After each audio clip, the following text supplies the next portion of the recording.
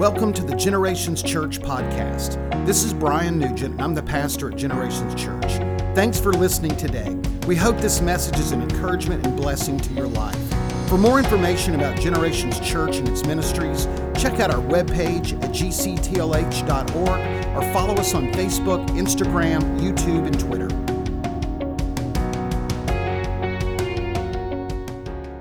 Amen. Take your Bibles this morning.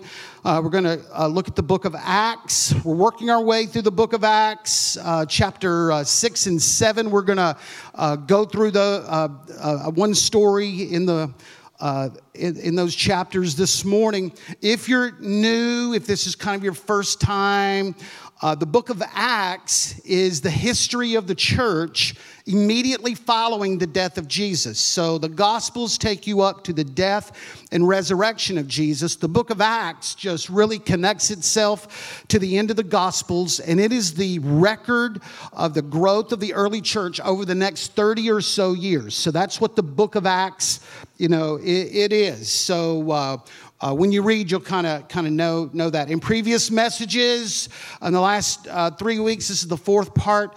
We talked about Jesus' experience with and the teaching about the Holy Spirit, the coming of the Holy Spirit on Pentecost, the emerging habits and patterns of the new church, the miracle at the beautiful gate, the first arrest of the apostles, the continued growth and maturing of the new church. The church deals last week with a serious problem. We had Ananias and Sapphira. Okay, had a little issue we had to work through last week, and then the apostles were arrested again. So that's kind of all of these messages. They're on iTunes, on our podcast, our YouTube channel, Facebook. You can get caught up if you would like. So this morning, in Acts 6, we're going to look at the church adapting to a changing environment. The church adapting to a changing environment. So watch what happens in this passage. Acts 6 and verse 1. In those days, the number of disciples was increasing. I want to just stop there just for a second. So this is a continued kind of theme that works itself, even though there's probably a little distance between the end of Acts 5 and 6, chronologically, it could have been months or a year or so. There's a continued growth that is happening in the local church. So the number of disciples is increasing. Keep that in mind. So in those days when the number of disciples was increasing, the Hellenistic Jews, anybody remember that term from Western Civ or history? Hellenism, got it? Remember that? I'm going to call on some of you that are nodding your heads. Okay. It just means the Greek influence. So it was Jewish people who probably were raised outside of Israel who spoke Greek and adapted to Greek customs. They were Jews. They were in the church. They were followers of Jesus. So in those days when the number of disciples was increasing, the Hellenistic or Greek Jews among them complained against the Hebraic Jews because their widows were being overlooked in the daily food distribution of food. So the 12 gathered all the disciples together and said, it would not be right, the apostles, it would not be right for us to neglect the ministry of the Word of God in order to wait on tables. Brothers and sisters, choose 7 men from among you who are known to be full of the Spirit and wisdom. We will turn this responsibility over to them, and we will give our attention to prayer in the ministry of the Word. This proposal pleased the whole group. So here we go again. We've got the potential for an issue in this emerging church. Last week, we saw Ananias and Sapphira, and that whole situation that presented a great challenge to the church of that day. Now we've got another problem, another issue in the church. So the church had a feeding program for widows. It was a daily feeding program. There was no government support. There was no government help, Medicaid, Medicare, Social Security, nothing like that. There were people that were destitute and poor, widows especially, and the church had a daily program to feed them. Evidently, someone forgot to feed the Grecian Jew widows, okay? Somebody, somewhere, somehow, some way. Now, this is big. This is big. This is not forgetting to pick someone up on the way to church. This is you are forgetting food, okay? That you are forgetting to feed them. This was a daily thing that they did. So evidently this was going on, sporadically or over, 2 or 3 days. They were forgetting and to take food to the Grecian widows. Now this could have been a really difficult time because this is serious. It says they complained about it. Hey, this is not right. Hey, we're forgetting an element, here in our church. We are not feeding them. They are going hungry because of, there's something wrong in the system here. So the apostles and the disciples, they come up with a plan. Now listen, this is not being arrogant at all, like they're too good to be part of this feeding program, but they're just trying to keep their focus, of prayer and preaching and study of the word and service, overall to the church. So, the pastor, it's part of the primary responsibility of prayer and study and preaching and there's so many things that go on sometimes. You just have to kind of make sure that is a priority. And they were, they were doing that. So it's okay to kind of, to help and serve as a pastor, but you don't want to be in your prayer tower all the time when there's all kinds of needs. So they were trying to, try to find a balance here. So they said, let's choose some men full of the Spirit and wisdom. So here's their answer, and turn this responsibility over to them. Okay, so the church was experiencing rapid change. I read you the very first sentence. It said, disciples were increasing. This was ongoing. If you see, one theme from every chapter was the exponential growth of the church. So the church was experiencing rapid change. I just want to say, in life, you must learn to adapt and adjust, okay? You must learn to adapt and adjust. There is nothing that is static. There is nothing that is unchanging. Everything is moving. Everything is changing. Life changes. Business changes. Relationships change. The church changes. Everything changes. And if you stay stuck when things change, you will have problems, okay? So, you've heard this term. It's not original with me, but it's adapt or die. Adapt or die. Sometimes there's such movement in life that you've got to kind of re-look at what you've been doing in the past in light of what's going on in your life now. We in the church, we're going to endure to the end, okay? We're just going to hold out to the end.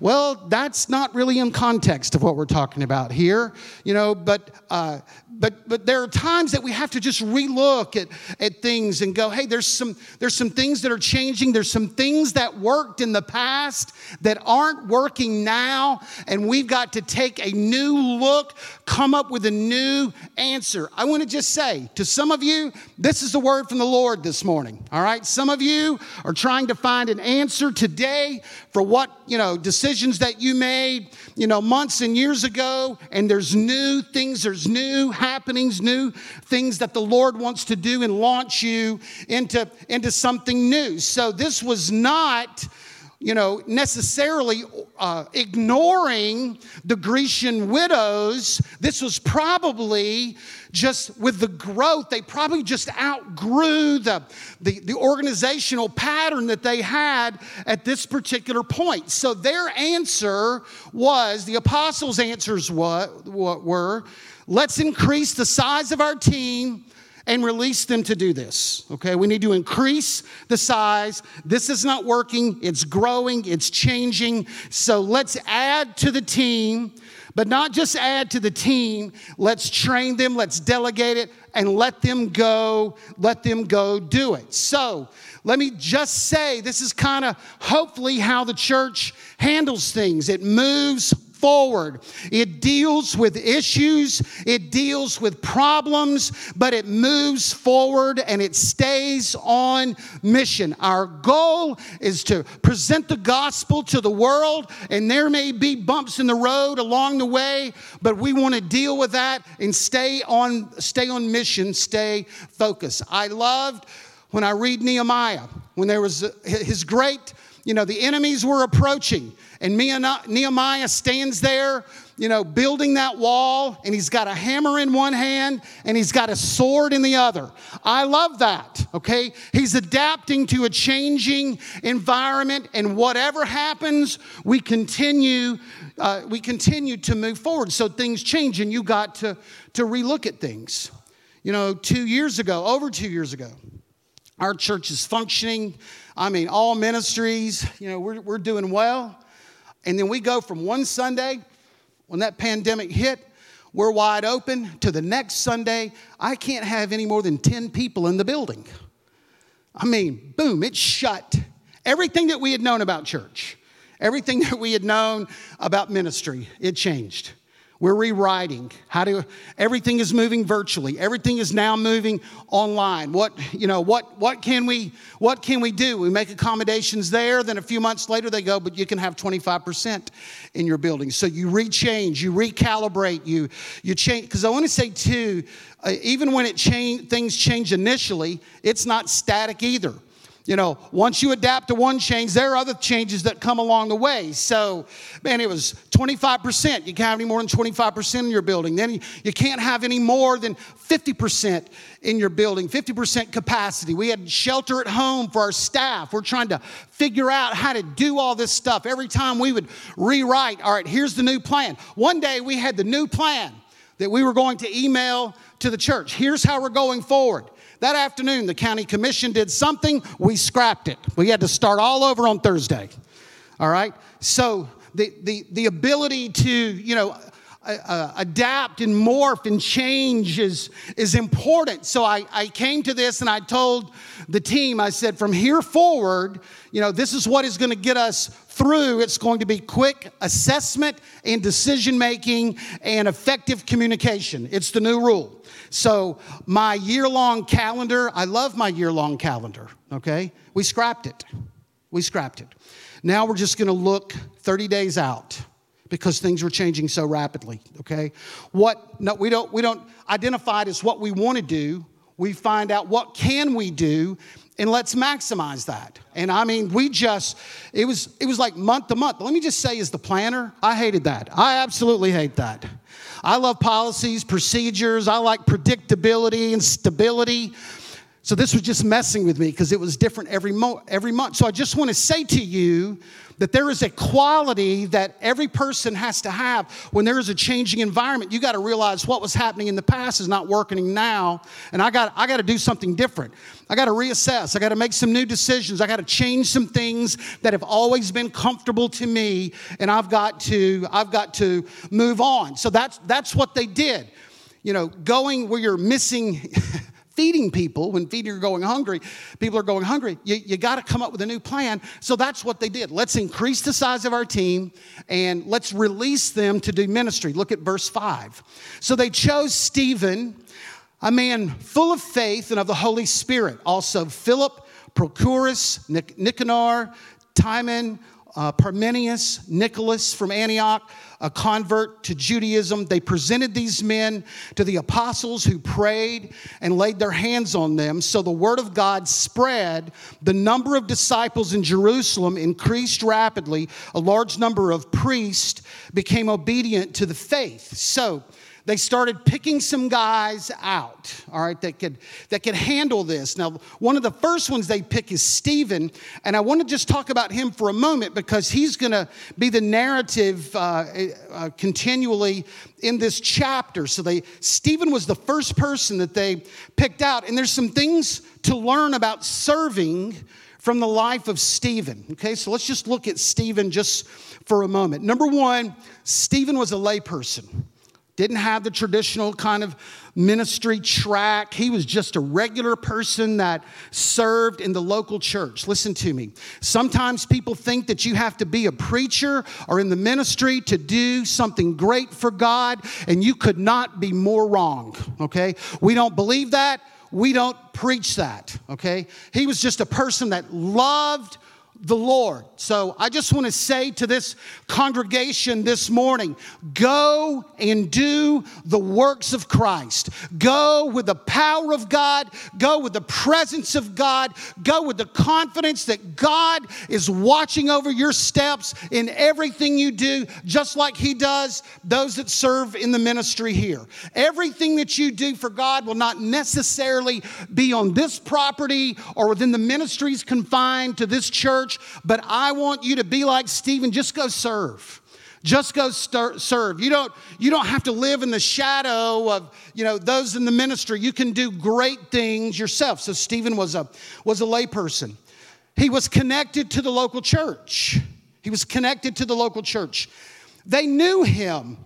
They knew his character and his walk with God. So when they said, we're looking for someone full of the Spirit and with wisdom, he was one of the first names that came to mind because he was connected to the local church. So when they're going, who do we know that's filled with the Holy Spirit? And that's just a wise person, okay? Stephen comes to mind because he was connected. He's a layperson, but he's connected. They knew him. He was faithful, so that it was easy for them to make that choice. He had the confidence of the local church leaders, so he wasn't distant. As I mentioned, when the position came open, he is the first name or one of the first names they called, all right? Now, they listed some other men because every ministry opportunity needs different kinds of people, all right? So just think, if I gave you the task, your responsibility is to feed the widows of the church, how would you process that? If you're in charge, how would you process that, all right? Some of you can see your wheels already. Some of you are going, I would call in sick. That's what I would do, all right? So how would you deal with that? Well, you need somebody that's organizing it, that would be going, how many are we feeding? What's the menu? Who's going to go buy the food, all right? Who's going to cook? Do you see that there are different skills here? Sometimes you don't want the cook. You want the cook cooking, okay? You don't want the cook organizing sometimes. Who's going to be delivering the food? Who's going to clean up? God never leads anyone to clean up. I've just learned that over many years in the ministry, okay? You just feel like that is ministry training, clean up. So he had the confidence of the local church leaders, and they called these men's name probably because they had some diversity of gifts, from organizing to purchasing, cooking, delivering, cleaning up, so he had the confidence of the local church leaders. He was already serving in the church. So they saw him doing other things, and when this door opened, he was ready, but they knew about him as well. Some people think that when I get the opportunity, to serve like I want to serve, then I will step it up, and I'll step it up spiritually, and it's in reverse, okay? You really just serve where you have the opportunity, and you never know what door the Lord may open up to you if you're just faithful, all right? So some go, I'm going to wait for my moment, and then, man, I'll step into it and serve with all of my heart. But in actuality, just serve wherever there's a need, and you may be surprised at where that will lead you, all right? My ramp into service in the local church did not start with a pulpit or lights or a camera. My ramp to service in the church started when I was in the youth group, okay? And my youth pastor called me and said, hey, I got something I need you to do. I thought he wanted me to preach. Of course. All right. He said, hey, I just want you to count the offering on Wednesday night. Can you do that? Okay, yeah, all right. I'll do that. Now, listen, that's back in the day. Teenagers had no money. They're loaded now. They're loaded, all right? Back then, that offering was nothing but quarters, nickels, dimes, pennies. Took me forever. I mean, if you had a couple of dollars in the youth offering, it was like revival had hit, you know? But that's what I did. I just counted the offering. That's what he needed, okay? Count the offering, seal it up, you know, put the number on the front of the envelope, you know, $1.17, take it to the leader. So that's what I did. It wasn't really where I wanted to start, but that was the opportunity that presented itself. Not long after that, you know, my mother got a call from the church, and I went to a very large church, and we had this huge Easter drama, okay? Our church sat probably 1,500 people, and I mean, this Easter drama, it would be packed every night. We'd have over 10,000 people in the Easter drama. We had, you know, it's just huge.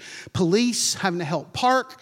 So I get a call, hey, the director would like Brian to be in the Easter drama this year.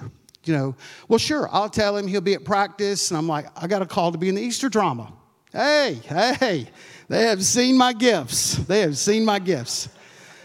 I go, I sit, you know, in the opening meeting, you know, I'm trying to be humble, but I'm going, I got a call from the office to be here, you know. So they start going down the list of, you know, who's going to be what part, you know.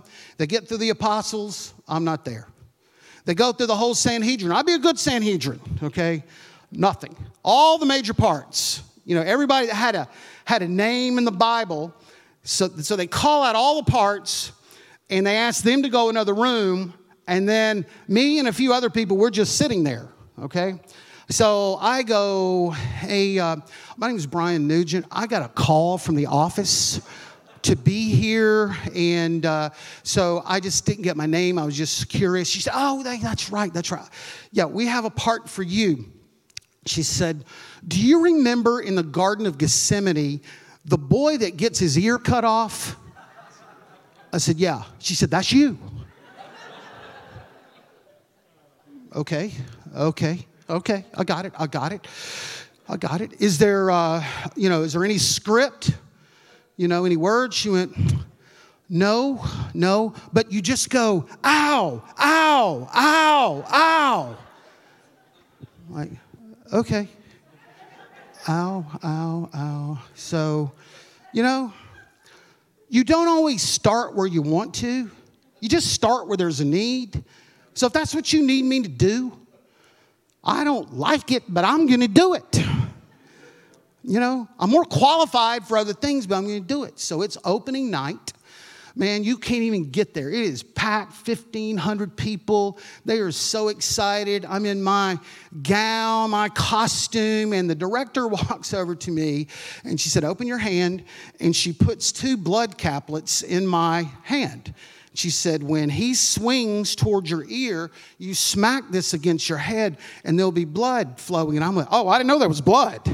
Oh, there's blood. That changed the whole way of my perception of that moment. You know, so, man, he swings. I got blood. You would have thought he hit my jugular vein and not my ear. I mean, I got blood everywhere. And I just, you know, like as an actor, you got to feel the moment.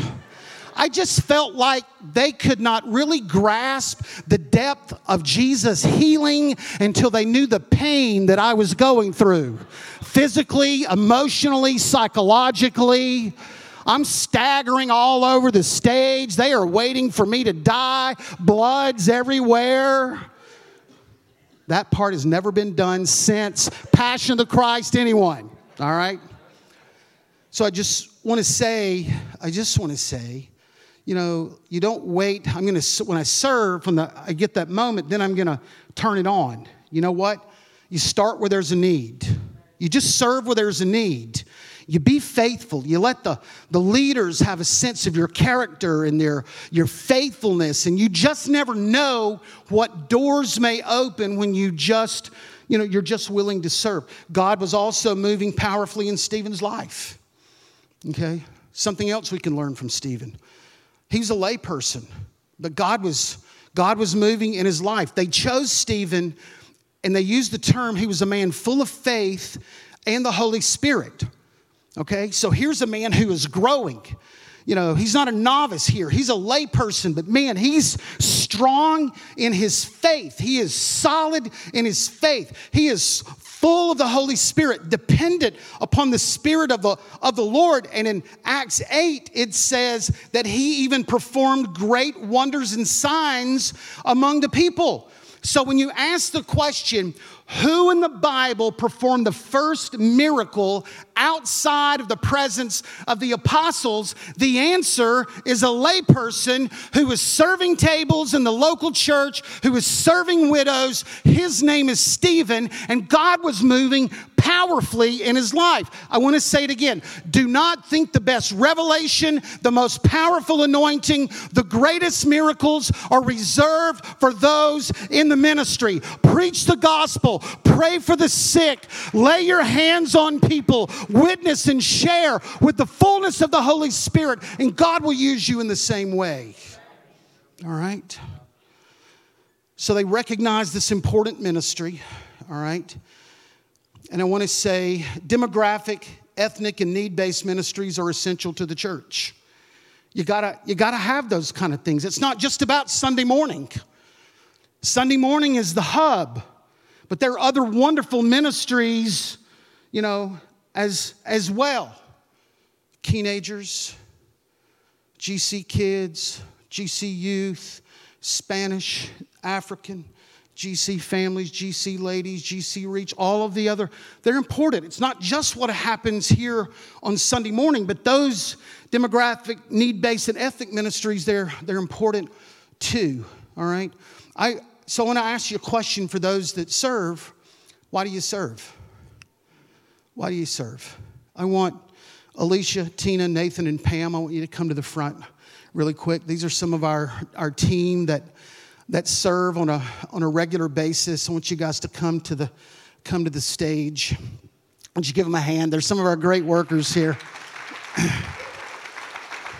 Come on up here. Come on up here. Nathan, I'll just start with you. I told him I was going to ask this question because let me just say to all of these, all right? Nathan works with our kids. Pam works with media. Alicia works with our youth. Tina works with our classes on Wednesday night, amongst other things. To do all these ministries, you have to come early. You got to stay late. Those of you that work with kids, you know, you just need an ibuprofen when you get home or stronger, you know. So there's always kind of this sacrifice, you know, to serving. So Nathan, why do you serve? Well, for us, it was hard to... Is that on? I don't know. Let me see. Here, just take it. Okay. For us, it was hard for me to narrow it down to just one thing. But, you know, I want my kids to see me serving and to model for them that we want to serve the church. We want to serve God. And one way of serving God is serving in, you know, where our kids are being ministered to.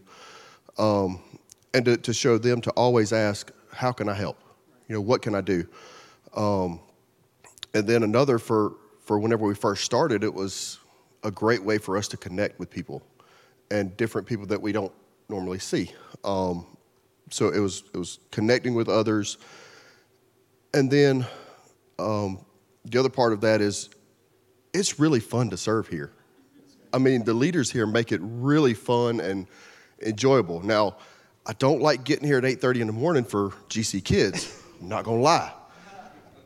But whenever the kids come in and you see them enjoying it and you can just get in and really, you know, minister to them and serve them, it makes it all worth it for us. That's great. Alicia, why do you serve? Pastor likes to torture me also. I'm going to have to just read my response if you don't mind. So bear with me. I initially started serving in response to Megan's request for help in the pre-K class several years ago, and I truly enjoyed my time in there. But as my son got older and transitioned into youth, I began to look back and be reminded of the impact of my own mom being one of my youth leaders and the example she set for me week in and week out. and the experiences that we shared as a result of that. It became very important to me that I set that example of servanthood for him and encourage and support him in doing the same. My why had become personal. As an introvert, I attended for many years without really knowing anyone because I never got involved. Choosing to serve opened the door for new friendships that now I wouldn't trade for the world. Finally, and most importantly, I believe my service is a form of worship. I don't have much to give materially or financially, and I don't have any special talent. Hate being on stage.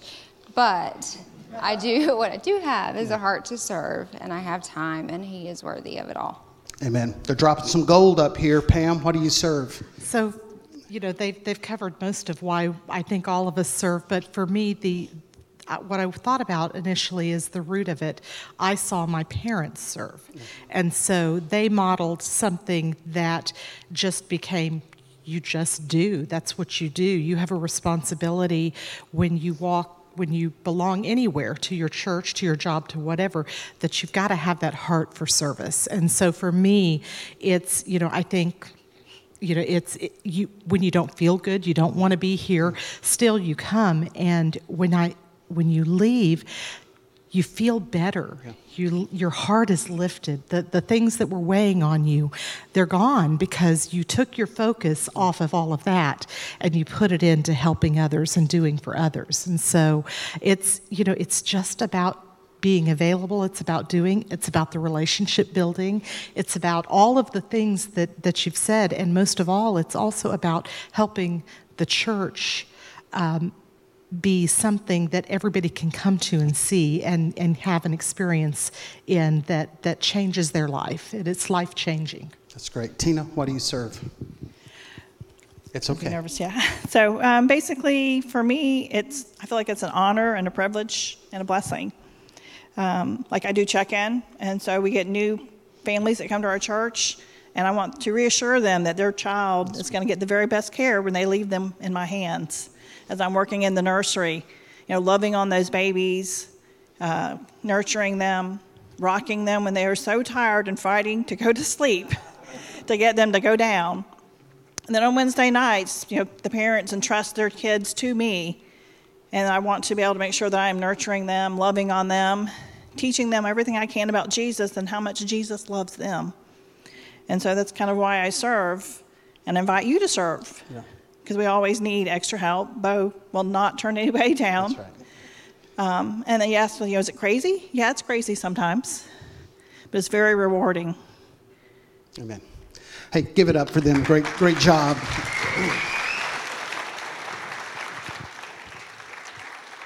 So there's a place for everyone to serve. There's an opportunity for you to serve God. They get these people, they lay hands on them, they pray for them. And then it says, verse 7, the word of God spread, the number of disciples in Jerusalem increased rapidly, and and a large number of priests became obedient to the faith. So what happened when the apostles went back to kind of praying and the laity started doing this, man, the church grew, okay? So there's a balance that is achieved when pastors are doing kind of their thing and the church is going, hey, man, there's needs here that we can fill. There's a balance here of growth. If your pastors are always doing it or your pastors aren't praying or whatever, there's some imbalance there, but this thing started to work. All right, verse 9. Opposition arose, however, from the members of the synagogue of the freemen, Jews of Cyrene and Alexandria, as well as the provinces of Cilicia and Asia, who began to argue with Stephen that they could not stand up against his wisdom. Then they secretly persuaded some men to say, we've heard Stephen speak blasphemous words against Moses and against God. So they stirred up the people and the elders and the teachers of the law. They seized Stephen and brought him before the Sanhedrin. They produced false witnesses who testified, this fellow never stopped speaking against this holy place, against the law. For we have heard him say, this Jesus of Nazareth will destroy this place and change the customs Moses handed down to us. And all who were sitting in the Sanhedrin looked intently at Stephen, and they saw that his face was that of an angel. I said it just a few weeks ago. In a moment of crisis, God will always give you what you need, okay? So he's on trial all of a sudden, and man, there are false witnesses. Yeah, I mean, this is just in a moment that he's happened, and his face is like an angel. He had the presence of God on him. It was not the face of anxiety, or worry. I want to just remind you, walk into the moments that God has ordained for you, and he will give you what you need in that moment. We would default back to other things, but he's sitting there. It's something noticeable about his face. So let me ask you, when you go through a trial, what does your face look like? If the writer is looking at your face and he's describing what your face looks like when you go through a trial, what's he writing? All right, like he needs 911. They need some Ambien. Bring it quickly, What are they writing? So he's got this very peaceful look. Then the high priest, he asked Stephen, are these charges true? Stephen responds with a 51-verse response that I am not going to read, okay? But I do want to give you a little homework. I want you to go to Acts 7 this afternoon, and I want you to read Stephen's response. Unbelievable. Great spiritual depth, great logic. I mean, this layperson, he just nails it in a moment. Okay, I'm going to read you the last 3 verses of his very lawyerly and theological presentation of are these statements true against you? All right, so here is his summation, his closing argument here. You stiff-necked people, your hearts and ears are still uncircumcised, just like your ancestors. You always resist the Holy Spirit. Was there ever a prophet that your ancestors did not persecute? They even killed those who predicted the coming of the righteous one, and now you have betrayed and murdered him. You have received the law that was given through the angels, but you have not obeyed it. All right? So if you're trying not to be killed, this is not what you do. All right? That's his closing, okay? That's how he closed his answer back. Verse 54. When the members of the Sanhedrin heard this, they were furious. They gnashed their teeth at him. But Stephen, full of the Holy Spirit, looked up to heaven and saw the glory of God and Jesus standing at the right hand of God. Look, he said, I see the heaven open and the Son of Man standing at the right hand of God. At this, they covered their ears and yelling at the top of their voices. And they all rushed at him, dragging him out of the city and began to stone him. Meanwhile, the witnesses laid their coats at the feet of a young man named Saul. While they were stoning him, Stephen prayed, Lord Jesus, receive my spirit. And then he fell on his knees. He cried out, Lord, don't hold this sin against him. And when he said this, he fell asleep. So it says they gnashed their teeth. They're hissing. I just want you to kind of get this moment. They're gnashing their teeth. They're hissing at him. They are yelling. They are screaming. They're covering their ears as though, when they heard the truth about the gospel, man, they're covering their ears and they rush him. It's like an uncontrollable frenzy. And let me just remind you too, in this legal proceeding, there has not even been a legal pronouncement of guilt. This is just chaos. This is mob rule. They heard what he was saying and they couldn't stand it anymore. And they, in this frenzied condition, they run and they grab Stephen. But Let me just say, there was something unusual that was happening in the heavens at the moment. Maybe they could see it, maybe they couldn't see it, but Stephen could, and he looked up and he saw the presence of God, and he saw the glory of God just standing there with Jesus waiting on him. Let me just tell you something this morning. I don't know how we all go out. I don't know how our last act will be on the earth. The Bible says that for some, it's going to be an unusual day. There's going to be a trumpet that's going to sound. The dead in Christ are going to be raised. And it said, we which are alive and remain will be caught up together with him in the Lord, with him in the air, to ever be with the Lord. All right, so that's one way that we may all go out. Let me say that's my way of preference. Let me just say that. All right? But there's another way. Who knows the day nor the hour? But I just want to say to you, at the time of your death, however that may be, there's going to be something similar to what Stephen experienced on that day. That the same God that saved you, that the same God that kept you, that the same God that filled you will be looking over the portals of heaven, ready to receive you into the glories of heaven. He looks and he sees that worship team. You guys can come. And they grab him. And they drag him outside the city, because that was part of the Old Testament. If you were going to stone someone, you took them outside the city. They take him outside the city, this frenzied crowd. And they start to gather large stones. And it was the custom that the eyewitnesses of the trial would cast the stone first. And they did it just in case people would lie or have untruthful testimony.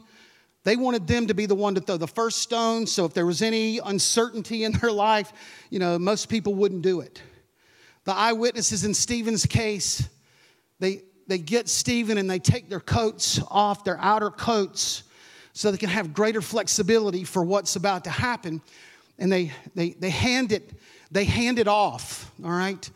And they start to circle him up, and they're yelling, and they're screaming, and they're taking large rocks. And you don't throw a long way away. You're just like right around. And they just start pounding these rocks. And to be stoned is one of the most awful ways that you could ever die. Great bloodshed, internal injuries. They break your legs, they break your ribs. Finally, it gets to your head. There's loss of consciousness because of the bloodshed and injuries to the head, and it's just an awful way. But what's unusual is that everybody that's killing you is about 2 feet away. They're just circled. They're circled up around you. It's awful, awful. And in the last moment, God's not through, with what Stephen, he'll always be present in the moment. Stephen looks around, not with fear, anxiety, or understandable hate, but he says, Lord, please forgive them. Please forgive them.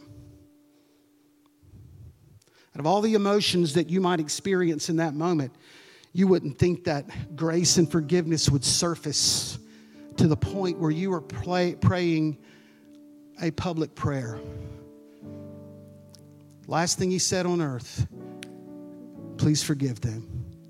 And he dies. And Stephen becomes the first martyr of the new church. Not a prophet, not a priest, not a preacher. A layperson who just loved Jesus with all of his heart. It's not original with me, but this statement is true that the blood of the martyr is the seed of the church. The blood of the martyr is the seed of the church. He went through this horrible moment. And God did some powerful things in Stephen. And I want to say this just in closing. When you go through your greatest trial, you never know who's watching you while you're walking through that. You never know. I realize sometimes when you go through intense things, we are focused on ourselves. I understand that. You know, we're praying, we're trying to have faith, we're, you know, trying to relieve, you know, some of the situation that we are in. I understand that. But do you know, anytime we're in a trial, people watch. They're watching, you know, they're watching really the validity of a faith that we've said that we've had. Now, man, there's some bumps in the road and they're watching. So who's watching? Stephen. So those eyewitnesses, when they handed their coats, this young man grabbed them. And his name is Saul. Saul was the legal entity of the government.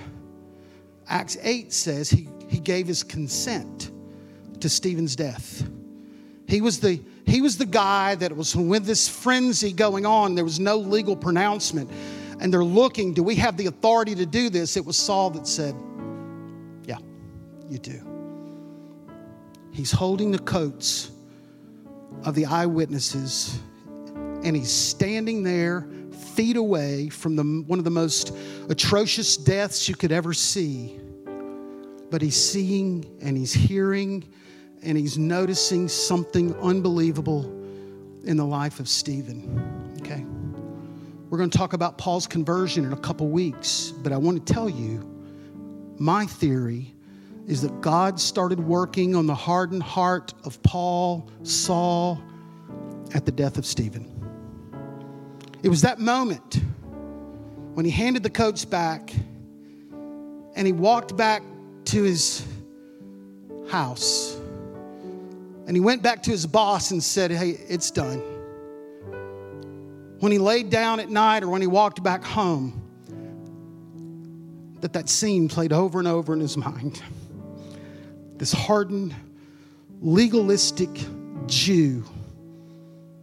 God started speaking to his heart, not necessarily through a sermon, but he watched somebody walk through a really, really hard time. So I just want to say, when you go through a trial, it's not always about you. It's about you. It's about you. There are other things that the Lord may be doing in the moment of your adversity that you don't understand. You've prayed for people in your life to come to the Lord, you know, to find faith in Jesus. And you wanted it to happen with a conversation over Starbucks. But the Lord's got a different plan. So you just never know how that's being used, okay? I want to say this morning, just maybe if you're here today, you're not a believer, you're not maybe you haven't given your life over to the Lord. In this story about Stephen, a couple of things I want to just ask. Why do you think people like Stephen give their time to serve? You know, widows, cooking, cleaning up. You know, people that have had their best day. There's no way that this can help him. They can't help him. Why do you think people like Stephen serve? This group that was up here. Why do you think people serve? They come early, they stay late. They deal with different kind of things. Why? What is it that makes them do that? What is it? Why do you think people would die for the gospel? Why do you think? Here's a man who would die. He gave his life for the gospel of Jesus. Why do you think people would do that? Why do you think that would happen? Especially if Stephen knew that this gospel was some kind of fabrication or something. Why do you think people would do that? I want to tell you why people serve. And I want to tell you why people would give their life and undergo great adversity. It's because they have found something in Christ that is worth the sacrifice of their time, money, and even their life. All right? They've found something in Christ. It's deeper than just attending a church. It's deeper than just being a member, but it is a relationship with Jesus. Why do these people do these things? Because they found something real in their life. That's why they do those things. If you're here today, you're away from the Lord, maybe never given your heart over to the Lord, I want you to consider this morning, man, giving your heart to Christ, becoming a follower of Jesus. And I frame it this way. If you'll do three things, then God will do three things. If you'll do three things, which is admit that you need the Lord, believe that Jesus died on the cross and was resurrected from the dead, confess your sins to Him. If you'll do those three things, then God will do three things for you. He'll give you forgiveness of sin. He'll give you a new life. Man, what you've known before, old things passed away, all things become new. He'll give you a new life, write a new chapter. He'll give you eternal life as well. You don't have to sweat the death moment. What's going to happen? You'll just know somehow, some way He's going to receive you into His presence. If you'll do those three things, I'm telling you, God will do those three things, and you'll never be sorry. Would you bow your heads with me today? Would you bow your heads? Thank you, Lord. Hey, if you're here today, maybe you're not where you should be with the Lord. Maybe this is the first time. Maybe you've done this, just been away from the Lord. Every head's bowed. We got people in this church that are praying for you. But would you just signify, hey, I need to get my heart and life right with God. I'm not where I should be right now spiritually. Really quick, would you just raise your hand up or down and just say, hey, I'm not where I should be. Thank you. I see hands today. I see. You can put your hand down. You can put your hand down. They're going to put a prayer up on the screen.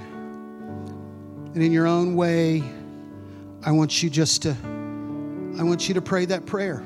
I want you to, not just an acknowledgement, but I want you to have the Lord, ask Him into your heart. Look on the screen. Just kind of whisper that prayer. Father, I know that I've broken your laws and my sins have separated me from you. I'm truly sorry and I want to turn from my sinful past towards you. Please forgive me. I believe that your Son Jesus died for my sins and was resurrected from the dead and is alive, and He hears my prayers today. I invite Jesus to become the Lord of my life, to rule and reign from my heart from this day forward. In Jesus' name I pray. Amen. It's that simple prayer. That's it. That's it. It's not complicated. You don't owe anybody any money. We don't want your money. We want you just to serve God, okay? I want you to stand. Worship team's going to sing. I'm going to open the altars this morning. Maybe if you prayed that prayer and you'd like to come and have somebody pray with you. Maybe you have a prayer of healing or a miracle that you need in your life. When they start to sing, I want you to come. I want you just to find a place. If you want to do that, some people will come talk to you, pray with you. We want to see God just do something powerful in your life this morning. Brent, thank you, Lord. Thank you, Lord. Thank you, Lord. Thank you, Lord.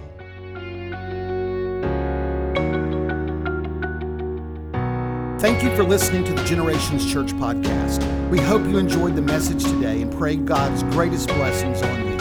For more information about Generations Church and its ministries, check out our webpage at gctlh.org or follow us on Facebook, Instagram, YouTube, and Twitter.